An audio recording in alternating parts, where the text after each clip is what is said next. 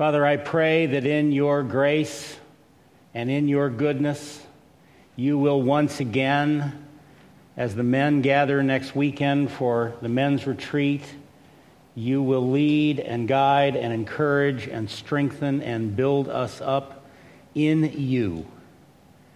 Strengthen our faith in you. And to that end, may this, our final message on Hebrews 11, the great chapter of faith, may you work through this which you have for us to draw us to you, to build up our faith as we seek to apply it to the challenges of living lives in this fallen world. May you be glorified and honored in all things because of what you have done for us in Christ and how you have enabled us to live out that which you have provided for us. We pray in his name. Amen.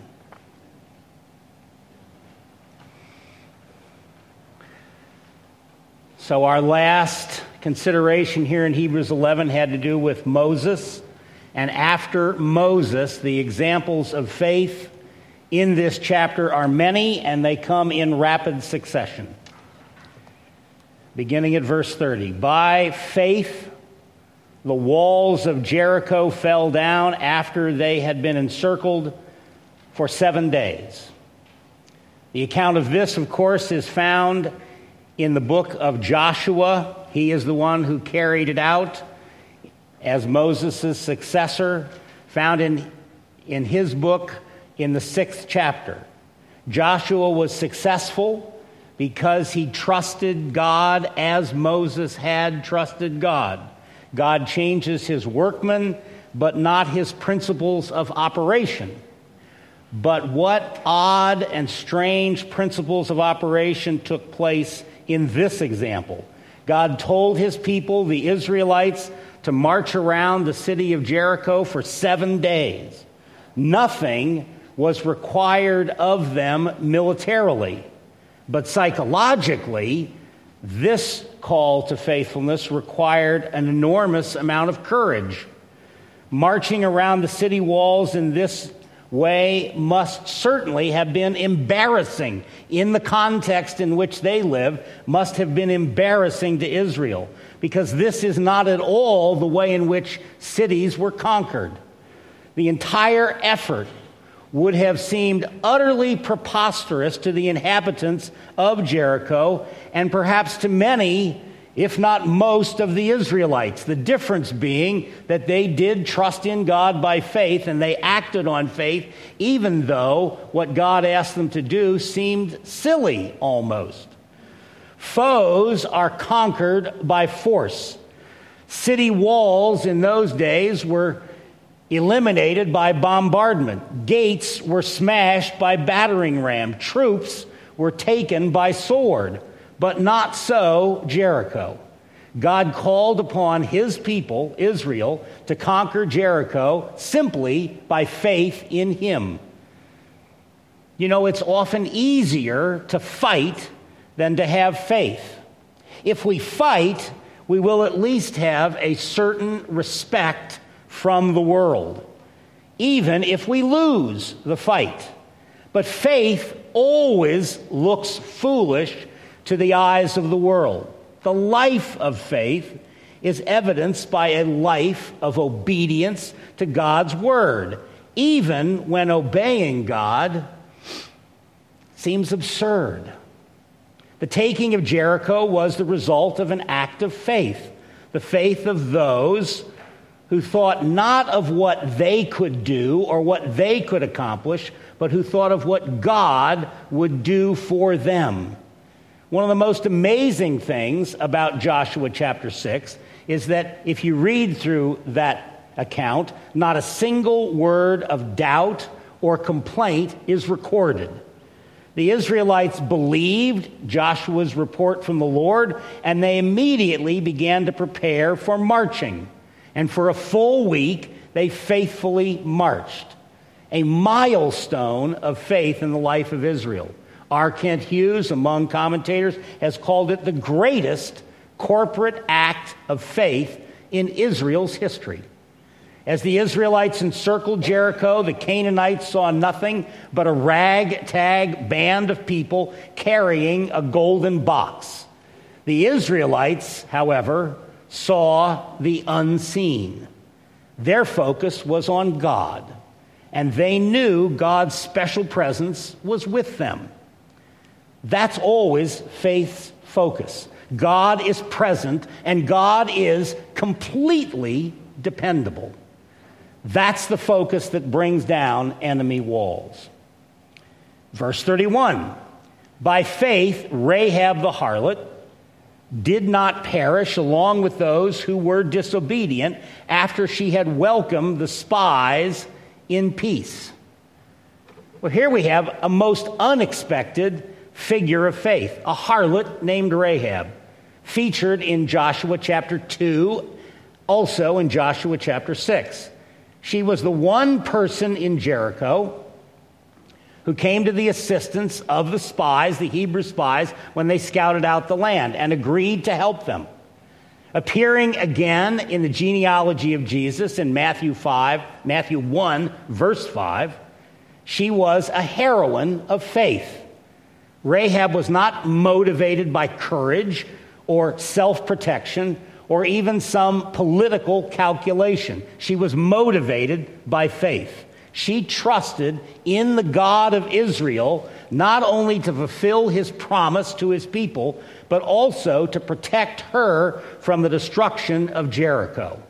In a time of danger, she identified herself with the people of Yahweh and believed his promises, even though she was not an Israelite.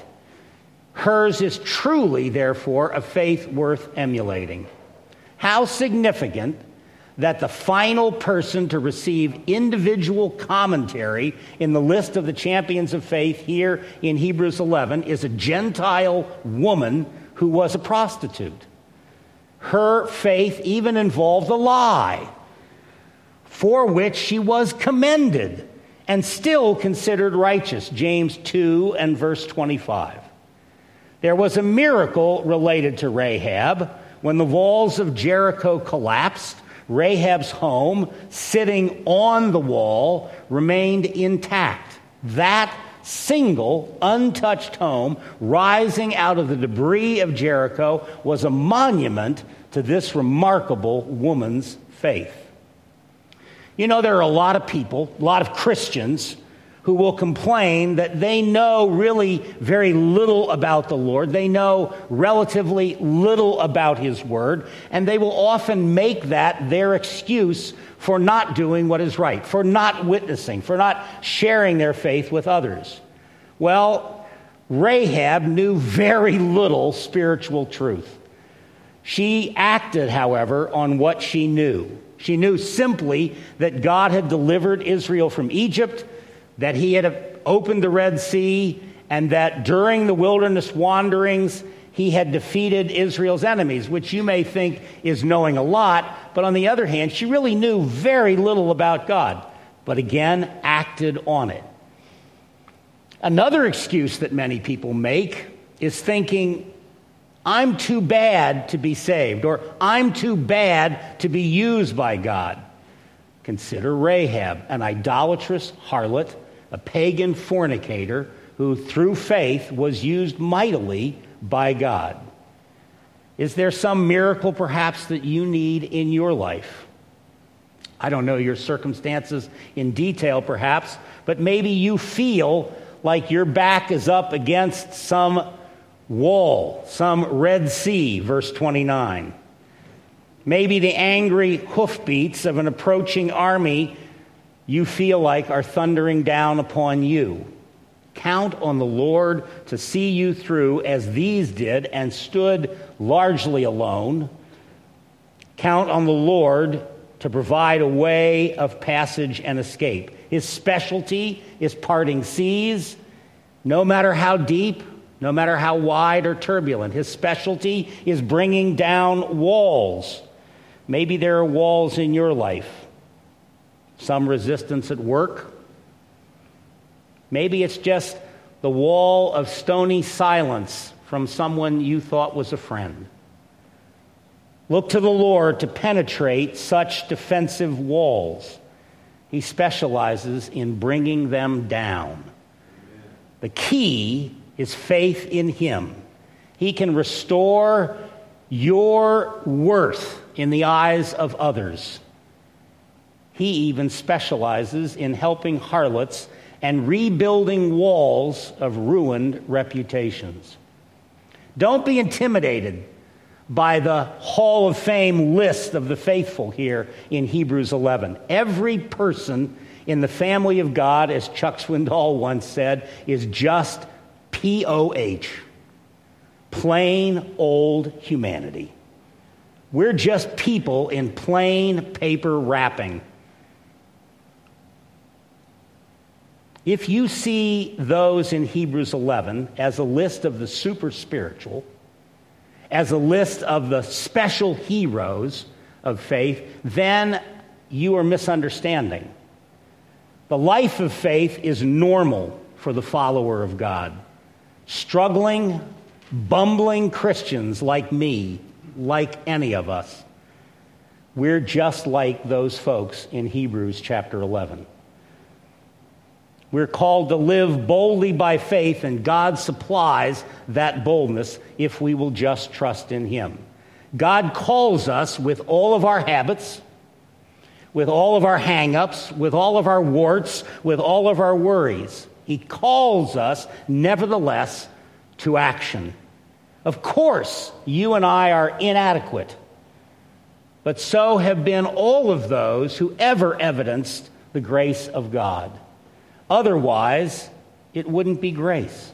This is clear in the next group of the faithful. Notice verse 32 and following. And what more shall I say? For time will fail me if I tell of Gideon, Barak, Samson, Jephthah, of David and Samuel and the prophets, who by righteousness obtained promises, who by faith conquered kingdoms, performed acts of righteousness, obtained promises, shut the mouths of lions, quenched the power of fire, escaped the edge of the sword, from weakness were made strong, became mighty in war, put foreign enemies or armies to flight. These are all examples of faith for us, and yet every single one of them imperfect, just as we are imperfect. Gideon, remember, demanded signs from God and led Israel into sin when he made an ephod. Samson was sexually promiscuous and broke his covenant with God.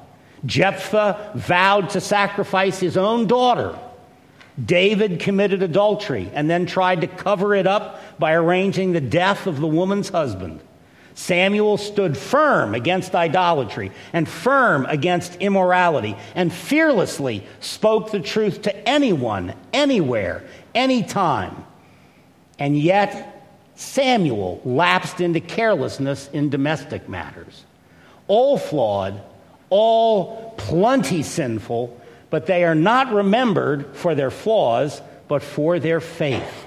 They all fell short, but their lives were ultimately marked by their faith, which is highlighted in verses 33 and 34. For all the shortcomings, they each conquered by faith, and they each serve as examples of remarkable trust in God. And so may we, for all of our failures and sins and shortcomings, we too, by faith, may serve as a remarkable example of trust in God.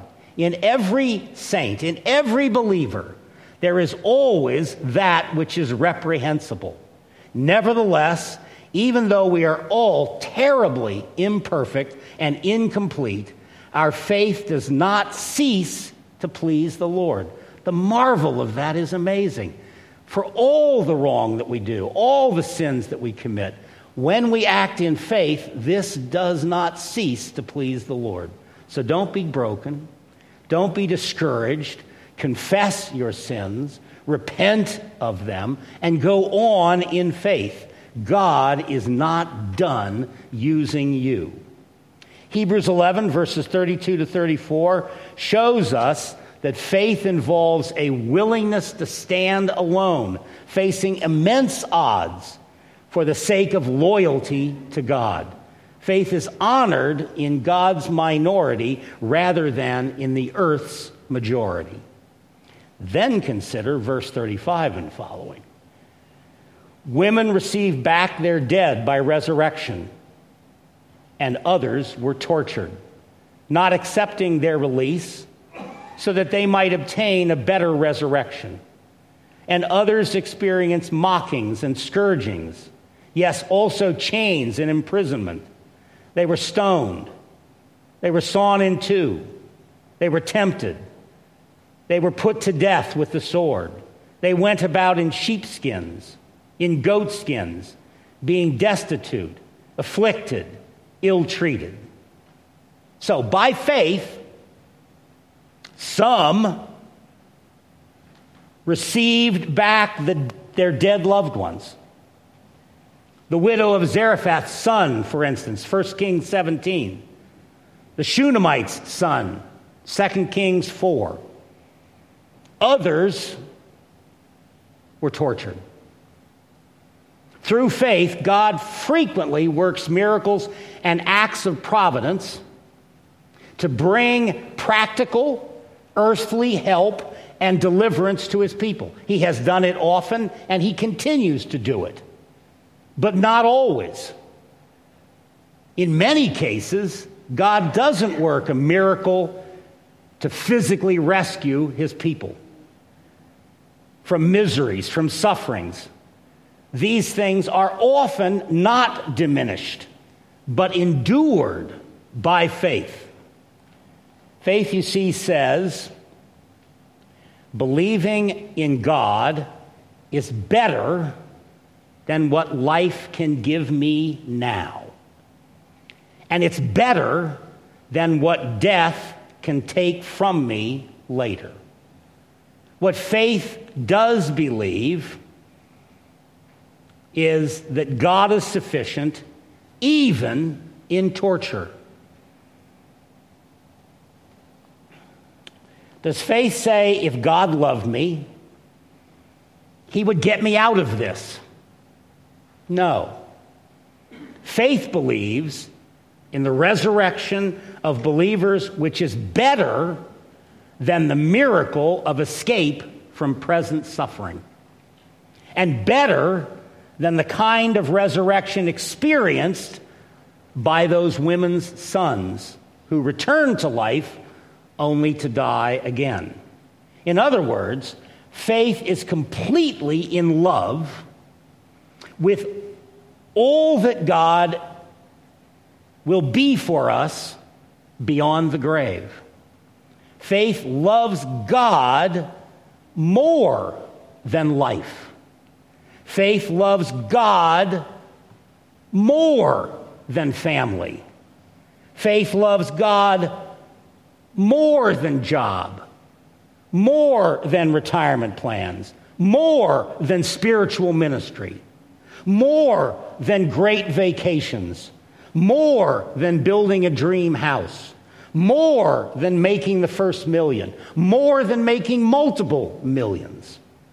Faith loves God above all else. Faith says, whether God handles me tenderly or whether God gives me over to torture, I love him. The great challenge here in Hebrews 11 is to cultivate and to spread a death-defying passion for God. Our aim as a church must be to cultivate and spread an unshakable confidence that God is better than what life can give us or what death can take from us. If God will be glorified by delivering his people, he will. If God will be glorified by not delivering his people, he won't. We cannot conclude from a lack of deliverance that somehow means a lack of faith on the part of his children. Those who are faithful to Christ are those who, verse 38, of whom the world is not worthy, wandering in deserts and mountains and caves and holes in the ground. Counted righteous by their faith, they were despised. They were considered unfit by the world because of their devotion to God, when in reality the world, because of its unbelief, was not worthy of them. We're not specifically being called in this text, even in its application. We're not being specifically called to die like they did, but we are called to trust in the Lord like they did, which may mean suffering or death like them. The early church father, Justin Martyr, echoed this kind of faith. Upon seeing the place where he and his congregation would be martyred, Justin said, "Remember, brothers and sisters, they can kill us, but they can't hurt us." Such is the devotion that you and I should display in our lives. Verse 39, "And all these, having gained approval through their faith, did not receive what was promised, because God had provided something better for us, so that apart from us, they would not be made perfect." Faith enables us to look to the future. The Hebrews 11 faithful never saw the actual coming of the Messiah. But even though they didn't receive the total fulfillment of God's promises, they knew that God would reward them if they had faith. If the Old Testament faithful could believe, not seeing Christ, knowing only shadows and not the reality, not seeing with anything like the clarity with which we see the purchase price of our redemption at the cross, then how much more faith ought we be able to have than they? We who are called by Christ's very name. John Calvin said at one point, "A tiny spark of light led them to heaven. But now that the Sun of righteousness shines on us, what excuse shall we have if we still cling to the earth?" Being provided with something better, verse 40, is the key to the whole book of Hebrews, which speaks of better things in Christ. Recall, a better plan, a better priest, a better covenant, a better sacrifice, better blood, a better home forever. But what does it mean there in verse 40 that apart from us, these Old Testament believers would not be made perfect? Not until our time, the time of Christianity, could their salvation be completed or perfected.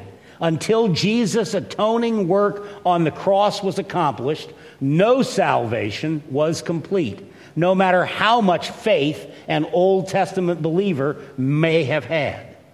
It's not as though we do something to get them saved. If it's that apart from us, or before our time, before the new covenant era, they could not be perfected. That required Christ coming and dying on the cross and rising from the dead. Faith is possible for all kinds of believers in all kinds of situations. It's not the luxury of a few elite saints. It's the necessity for all of God's people. Faith has a variety of outcomes, sometimes positive. The Israelites passed through the Red Sea. The walls of Jericho fell. Those widows received back their dead from the grave. But sometimes faith's outcomes in this life are negative, as the world judges negative. Abel was murdered. Many tortured, beaten, and ill-treated. Many killed. People of faith often don't see the results in this life, but faith is always rewarded by God. The visitor center at the Gettysburg battlefield portrays a panorama depicting what took place there. It's a circular thing wherein one can stand within it and view the entire drama of the days-long battle that took place in Gettysburg during the Civil War. Well, I want to suggest in our text today, Paul has done something very similar. Here in Hebrews 11, we stand within biblical history, among the heroes of faith, and we see what faith brings and what faith can do. What the Apostle John said at the end of his first epistle is more than a fitting inscription. This is the victory that has overcome the world, our faith. 1 John 5 and verse 4. So as we conclude now Hebrews 11, I see 4 important conclusions about faith that I think are worth emphasizing again. The first is, what matters is not the circumstances in which we find ourselves. What matters is our faith in God. It's obvious from the example set before us that being a Christian does not guarantee comfort and ease in this life. The prosperity gospel, so popular today, misses this badly. Yes, God delivers some of his children from some trouble sometimes. But others, many others, God delivers in trouble. Elijah was spared the wrath of King Ahab, but plenty of other godly prophets died by the sword. 1 Kings 19, verse 10. Jeremiah escaped King Jehoiakim's hatred, but his fellow prophet Uriah did not escape. God sent an angel to break Peter's chains, but he allowed James, one of Christ's 3 closest disciples, to die at Herod's command. So understand that God may place any of us on either of the 2 sides of this record. On the side of those who conquered in success, or on the side of those who conquered in defeat. What matters is not the circumstances, neither the blessing in this life, nor the trials. What matters is the faith in which we may conquer in all circumstances through the blood of Christ. Second, faith in Christ suffices while we wait for God's promises to be fulfilled.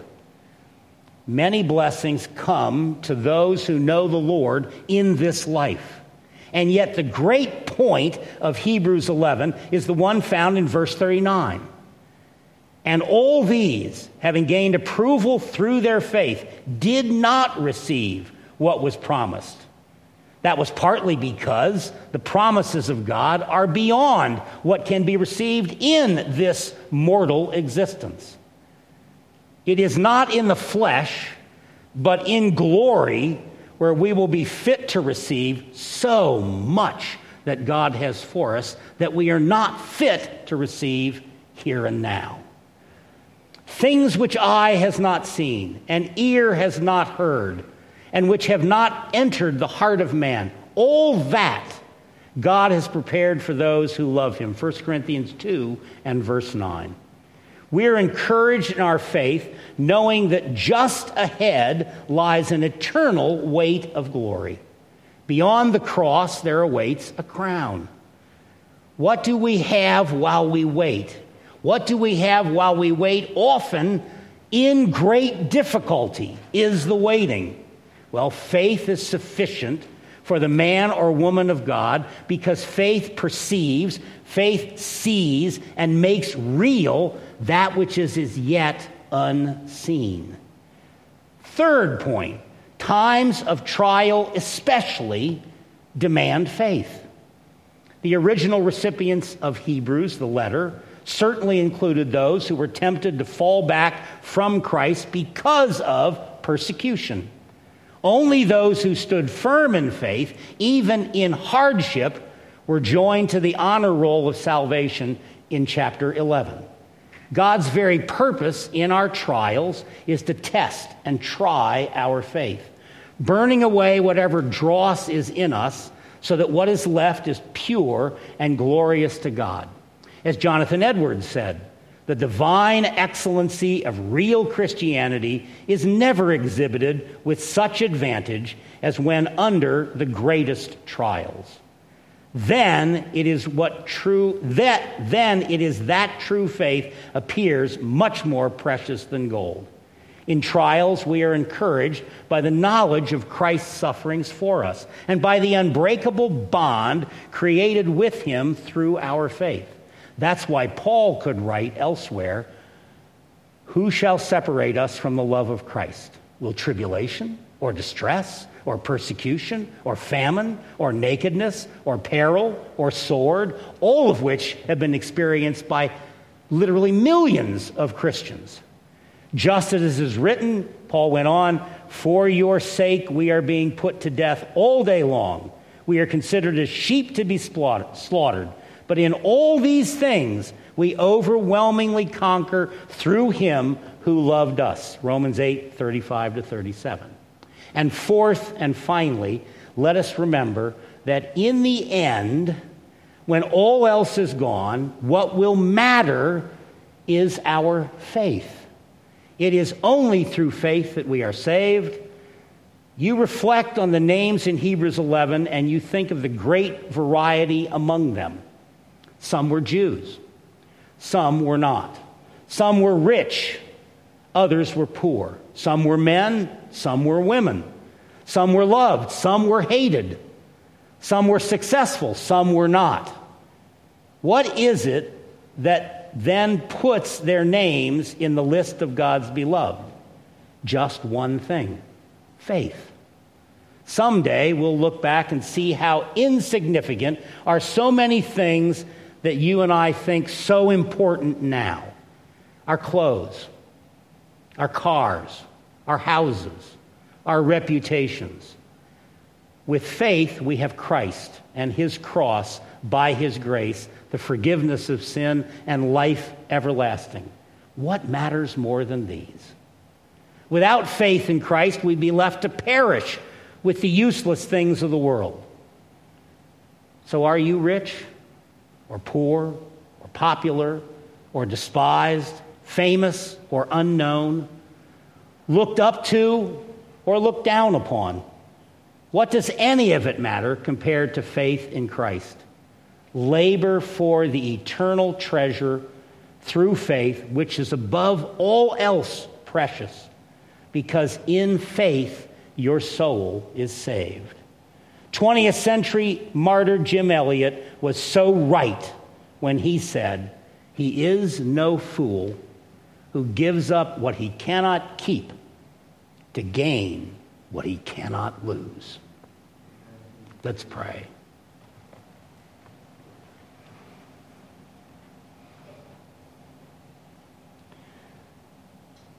Father, our relationship to you is a relationship of trust, is a relationship of faith, which we are often weak in, but we trust you. And we know that in you, what may come in this life is of small importance, to be in right relationship with you. For what you have for us in the future is unimaginably great and will dwarf all memory of what we must go through now. Help us, no matter what our circumstances, to be faithful to you. Strengthen us that we may give clear voice to your gospel, to your truth, to your goodness, to your glory. And may those of the world see that whether we are protected, it is being protected by you, or whether we are not, we still trust in you. For you are what matters, and you make all the difference. May we exhibit that in our lives, we pray, in Christ. Amen. Rise, if you will, for the benediction.